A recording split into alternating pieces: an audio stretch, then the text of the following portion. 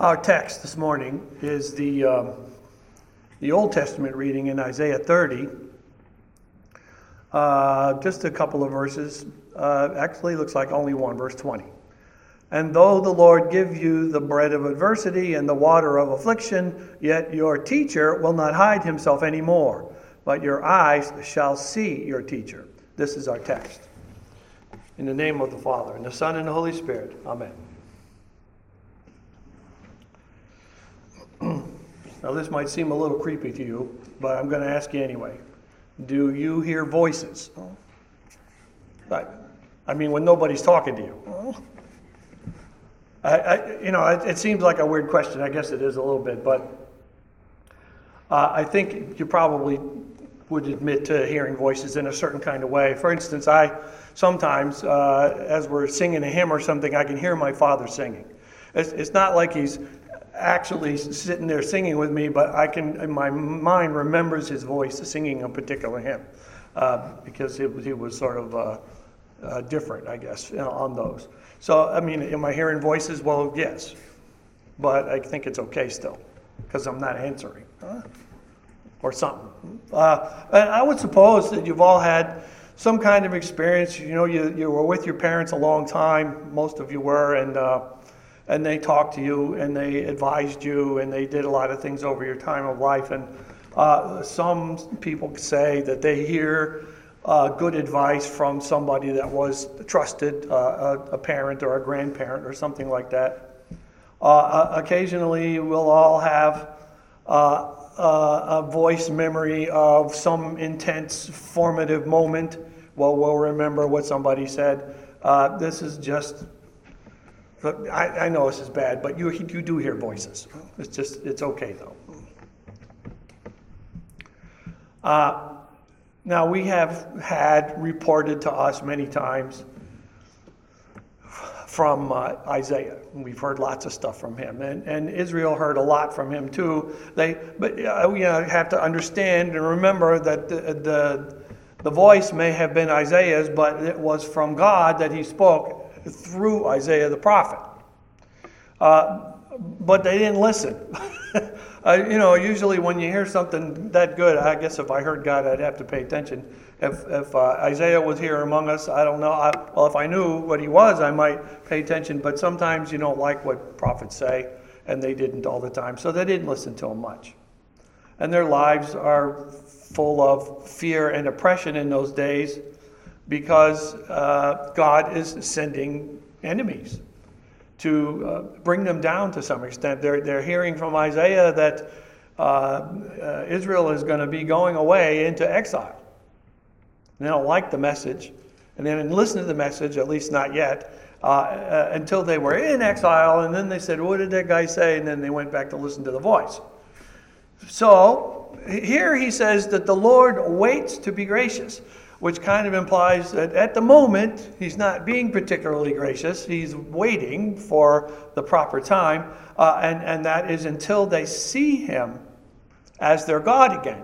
So, and this will happen when they get to exile. They realize their problem. They see their sin for what it was, and they want to know what's going on with God, and so they go back and listen to him, and they see him as their God again, which is good. And Isaiah reports to them that when this happens, they will see their teacher. Now, this is a little bit cryptic because they would understand it to be God that they would see. He's the one who teaches them, and they're supposed to pay attention. But what this is talking about is it's twofold. It's a little sneaky on one side because they're going to be returning to Jerusalem and they're going to put their temple up again, and then God will, so to speak, move back into where the ark is. If they don't have it anymore, but where the ark would be, and he would be their teacher, and they wouldn't see him exactly, but they'd know where he was. And of course, the more obvious thing is that Jesus is coming, which is something that we know. And they would see him with their own eyes. Now, I know you probably don't hear God's voice in your head much, although you may review a verse that has stuck with you for some reason in your own head, I would say that is God speaking to you. The Holy Spirit is influencing you. Some claim that they actually hear God speaking to them. I know that that's not impossible because it's happened. Obviously, Isaiah was hearing that, but I'm a little skeptical when people talk like that.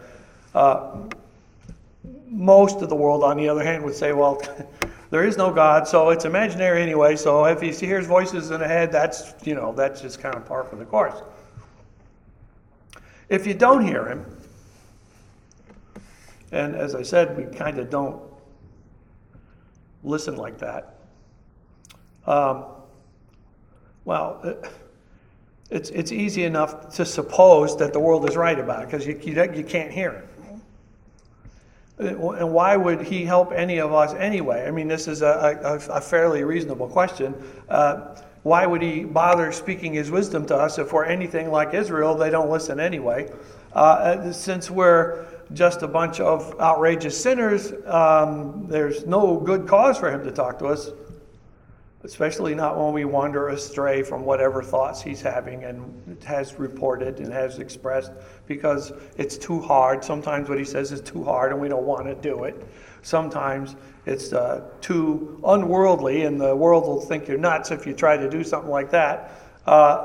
There's things like somebody kidnaps you, go an extra mile, or if somebody slaps you upside the head, then you're supposed to give them the other side too. That stuff looks like trouble if you're living in the world. Some things seem too dangerous. If you get too expressive of Jesus in a Muslim country, that could get you into some trouble. That's just an example. To something, sometime, there's a lot of reasons why we wander off. So why would God bother with the likes of us? If you think about that at all, you might be concerned. It really doesn't make much sense that he would deal with us in any way, but he does. Now that brings me to these apostles today, because they are special in a way and not so special in other ways. Let me just talk about, it's Philip and James. Those are the two guys. And we get two of them because they're not particularly spectacularly well known in the world by their history. Philip, you saw him talk to Jesus a little bit in the gospel reading today, and that was just about all he was known for. I think maybe he gets one or two more appearances in Scripture, and we don't really know much about what he did after that. The tradition of the church says that he went north. He went up into Syria and into what we call Turkey, and maybe possibly even up into Europe in his ministries, but all we have is some letters that say that might be true. He gets confused a lot with Philip the elder or Philip the deacon, because he's another guy that we actually see a lot of in the book of Acts. And then this other James. Well, James is a really confusing problem because there's three of them. There might be some more. What you may not understand is that James's name comes to us in English as James, but his name in Scripture is Jacob, which is such a very common name. I think we got James because King James had the Bible translated, and I don't know whether he just wanted to be that guy or what, but and Jacob was not a happy name in King James's time. So maybe we got James, I don't know. Well, we don't know too much about his ministry either. We're told in tradition and in some other places that he went west out of Jerusalem when he took off. He went through Palestine, as we understand it now, toward Gaza, down that way, through Sinai, into Egypt even. That was the way he went. Now, we don't know too much about them. Their history is quiet.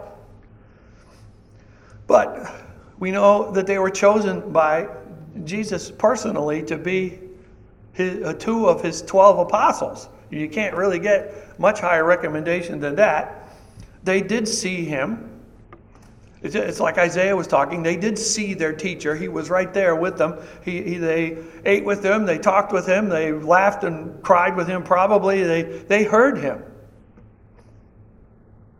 And like you, they had the Holy Spirit. It's the same one that you have. It doesn't seem like it would be, but of course the Holy Spirit manifested in them differently than it does you. But they did go out into the world to serve Jesus' principles and the things that he taught them. And wherever it is that they went, the church began to thrive.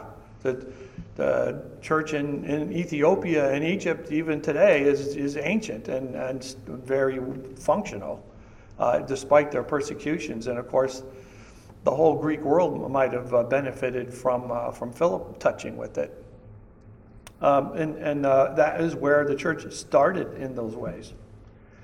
But there's a lot that they did, and a lot that happened just by them being there and going and doing what Jesus sent them to do. Now, you don't have the same experiences as they do, because, here we are in Apopka. Some of you have been here a long time.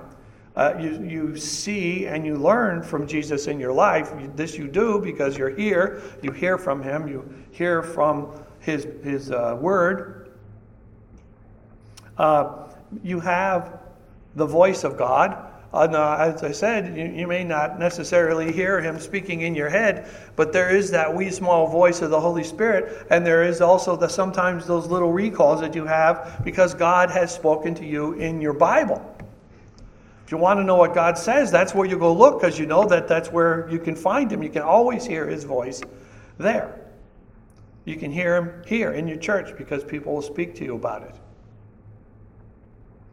You have Christ's Spirit of God in your heart right now, even as you sit here. That is a huge, monstrous advantage when you're walking around in faith. And as you walk in this life, Jesus, who is the living Lord, the one who got up out of the tomb, the one who died for you, he has promised to be with you wherever you go in this life, always until the end of the age. That's what he says. And so he is with you. He has promised you. As it turns out, it's the same promises that he made with Philip and James. Forgiveness of every sin. They're all gone. He also has showed us the resurrection to life and eternity by his victory over his own death. This you have. This you have in testimony in Scripture and in between each other, believing these things as we have expressed our faith already today a couple of times. You have the testimony of the cross, as the witnesses have spoken of it, and the things that Jesus said about that. And you have the empty tomb that even history knows is true. That they don't understand it, but they know that he wasn't in there. And that is there in history books all over the place, almost from the beginning. You have the testimony there, and all the promises that are attached are connected there. You can also be fully and completely assured that as you walk in this life, wherever you walk and however things are going, that as you serve your Lord in all things, because that's what the Spirit does in you, that's what it accomplishes in you, you're going to see your teacher. These guys saw him as he walked around in the flesh until that 40th day when he ascended into heaven, but he's told us that he's coming back and that you will see him with your own eyes. We heard that from Job on Easter morning. You're going to see Jesus. You're going to see him with your own eyes. And as you walk now, you can know that the same Spirit and the same word that Philip and James had, that's his voice speaking to you every day that you want to look there. He's with you always, always to the end. There is this little bit in verse 18 that I found interesting. It says, "Blessed are all those who wait for him." Because, remember, it said early on that he waits to be gracious. So we got to wait for him to be gracious. Except for us, he's already been gracious in Christ. So what does it mean that we wait? I guess is a good question. Of course, he's going to come again. But that word is very interesting in Hebrew and in Greek and in other languages as well. It always comes with a bunch of extra things connected to it. So when it says wait, it isn't just, like you're in line at Disney or something. It's like that you expect him to come. It's more positive than just waiting. You wait with expectation. It's part of that same word where you know he's coming. And you wait almost impatiently sometimes for him to come and get you. But the other thing that's under there is hope. And it's not the kind of hope that, maybe something is going to happen. I hope that they do what they said they would do. It's not like that. In this particular case, that hope is certainty, because it comes from the promise of God that you would see him and that he would be gracious to you and that he would show mercy to you, which he desires always to do. He's coming. You don't have to wonder if he's coming or if he's going to help you when he comes. You know, because the Holy Spirit is in you, assuring you of these things in the same exact way that Philip and James knew these things, in hope, in waiting, in expectation, and, well, sometimes with patience, sometimes not. But that's not our best thing all the time. Hang on to that hope, though. That one works all the time. You will see him. He has promised. His cross and his empty tomb assure you of such things, and it will be so. Amen. And now may the peace of God, which passes all understanding, keep your hearts and your minds in Christ Jesus. Amen.